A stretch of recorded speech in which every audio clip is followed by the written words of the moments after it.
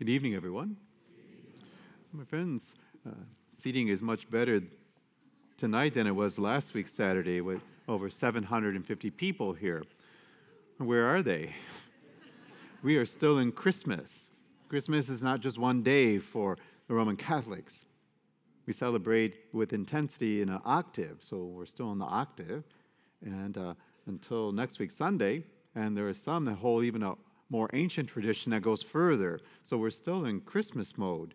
I'll have to make sure next year I tell them that. But my friends, the opening prayer for today, it says, it gives praise to God. We thank you for giving us the example of the Holy Family. And my friends, I look at that and I have to talk to you about that because the Holy Family has two saints and the Son of God in it. That's a pretty big example, isn't it? St. Joseph, the Queen of Heaven, and the Son of God. That's what the church is presenting to you as the model. So let's look at that. And my friends, we call them the Holy Family. We do not call them the perfect Holy Family. We call them the Holy Family because of the virtues and values that this family that we know lived. And sometimes we have a picture, perfect and romanticized notions about them, and these idealized notions of the Holy Family with angels that talk to them. Remember, and Gabriel comes, talk to Mary. Joseph gets one in a dream. And as I said, the Son of God. And it looked like from the angel was kind of guiding Joseph, gave him a warning about what Herod was up to. And this leads one to imagine that they never had agonized over anything, and decisions were easy for them. And the church holds up the Holy Family then as an example or model for our families today. So the question, perhaps, is it too much to aspire to? Although we are not told a great deal about the life of the Holy Family in the Gospels, we get some glimpses. These glimpses are enough to show us that their life on earth was not perfect from the way the world would understand it. We come to understand that the Holy Family had its share of life's storms and troubles. For example, the scripture tells us that at first Joseph was going to end his betrothal to Mary in a nearby town and divorce her. And when it came time for Jesus to be born, Joseph and Mary had to go into a strange accommodation, into the barn, basically, with the animals. And their joy at the birth of their firstborn was short-lived and interrupted because he immediately became the target of Herod's assassins. So they had to take the child and flee to a foreign country, to Egypt. Did you guys see the irony in that? God delivers the Hebrews through Moses out of Egypt. And now he's sending his son to Egypt to hide. This foreign country, they would go there and they would live like refugees. And finally, back in their own country, they had to find a place where they could begin life all over again. So they settled in Nazareth. And my friends, one time in Jerusalem, following the precepts of their faith, remember, they're Jewish, so they went to temple. And as we heard from this gospel reading, they encountered two holy temple dwellers, Simeon and Anna. And my friends, I tell you, I've been in enough parishes to know that every parish has a Simeon and an Anna present in the parish. And there, strange things are told to Mary and Joseph. And my friends, and there's the one that I shouldn't make light of, but there was a time when Jesus was around 12. During another visit to Jerusalem, he got lost. You guys remember? Jesus got lost, and Joseph and Mary didn't know, and they were on their way out of the city. I think it was probably, 3 days when they discovered Jesus was not in the caravan with them. And they had to go back. Of course, what he said to his mom and dad was very interesting. He said, "What are you guys worried about? Didn't you know I'd be in my Father's house?" I wonder what Joseph's face looked like. Get over here, young man. Get over here right this minute. Stop sassing your father. And my friends, during the public life, Mary did not always understand what Jesus was doing. She had probably anxiety, no doubt, that Jesus would be taken over by the crowds. On one occasion, she even went to collect him because people came to her and said, "Your son has lost his mind." Or even worse, they said, "He's possessed by a demon. You better go fetch your son."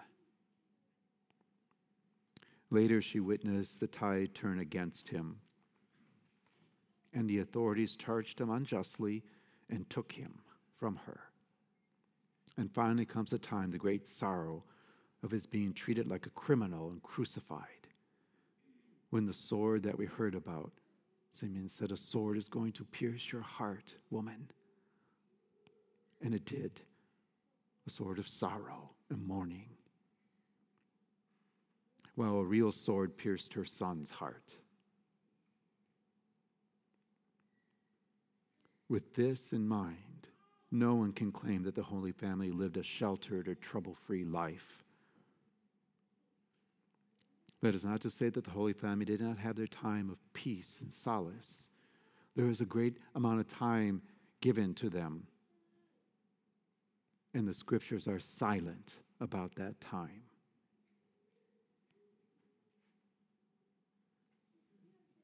Rather, it is to say, like all families, they probably knew and experienced times of joy and peace and solace and laughter, as well as many challenges of one kind or another.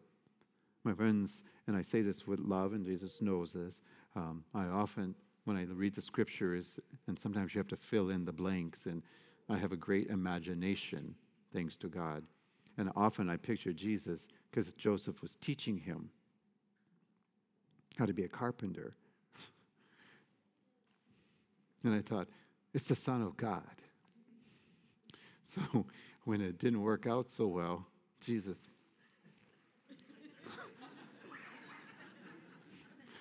And I can picture Joseph, stop that.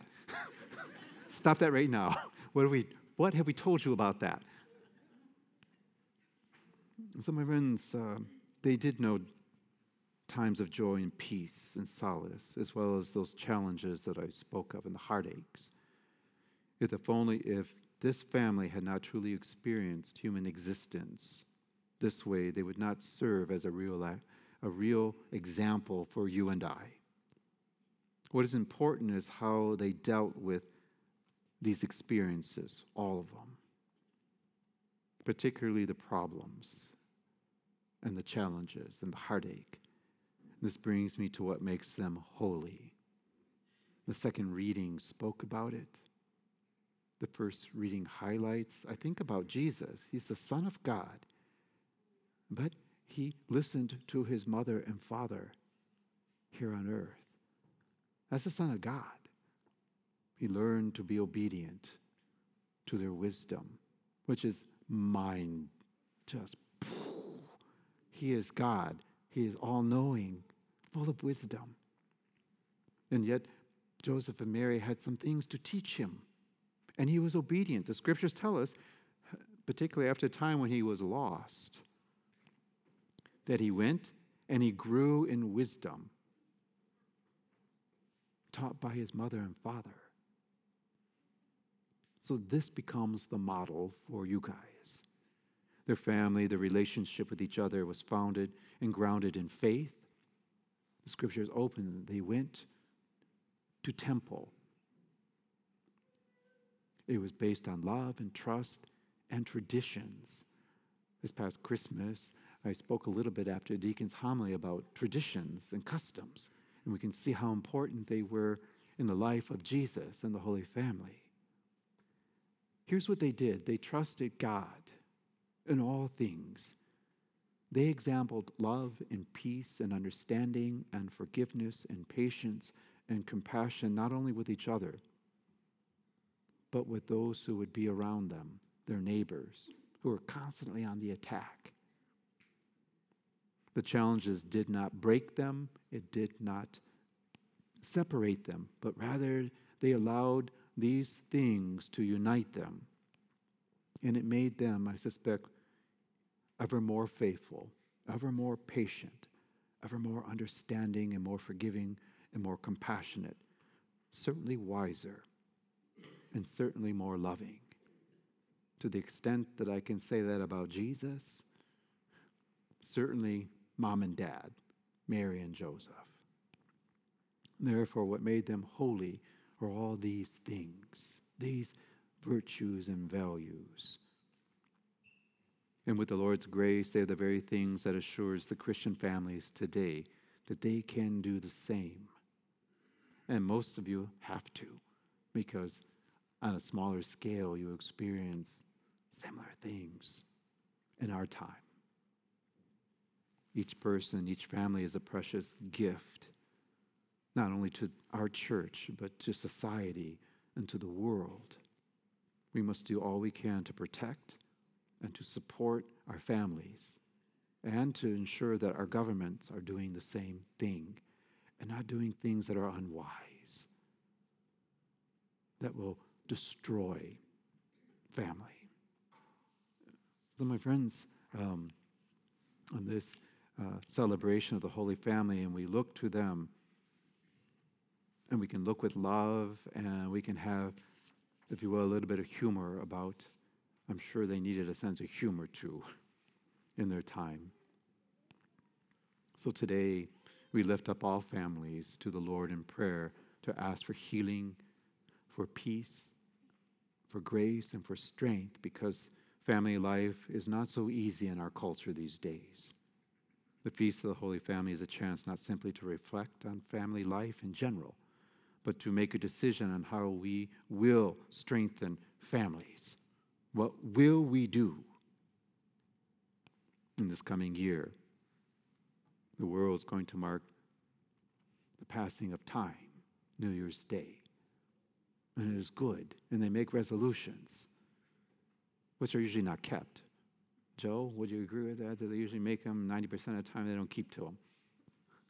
No, he's a good life coach. He would know. He knows people in this way.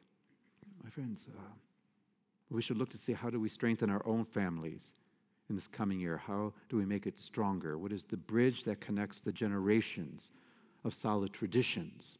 And how to make it a more effective place of faith? How to make it a more vital and life-giving and tangible part of the mystical body that is Christ, the church, before our society. The family is vital for the well-being not only of us, each other, and our families, but for society as a whole. It is the family that in the family, we acquire many skills for relationships where we develop the right moral sense. Next to faith, all the other influences upon us, the family is by far the most powerful. And my friends, tomorrow I'll probably talk a little bit more about Simeon and Anna. They are in their 80s. They become the image of grandma and grandpa. In this day with Alexa and Siri, and now who knows what AI, I get worried about a grandma and grandpa filled with wisdom and experience of different things. There is nothing that Alexa can say that could surpass the wisdom and knowledge of a grandma and a grandpa. Certainly love. You're never going to get that from Alexa. I asked, Alexa, do you love me? There was a pause. And I thought, I'm unplugging you. So my friends, here we want to continue to, because when I speak about family, I'm speaking about the nuclear family, which is you. This one over here, too. I see you guys all the time, but the rest of this family I don't see. But it's good to see you. And they stand out because they don't have red hair. For me, they stand out. Yeah, every year we do. It's a joy to see you folks every year. It's good to have you here. There's also the church family. We've got to continue working in the same way that all those things that I apply to the nuclear family, it must be true of the church family. This is a family. We must continue working. So we have the programs. We have faith formation programs. Get your children plugged into them. We're going to run the rescue project. This is going to help us to understand Jesus in a new way and have a new understanding, to go deeper. It's a 7-week journey.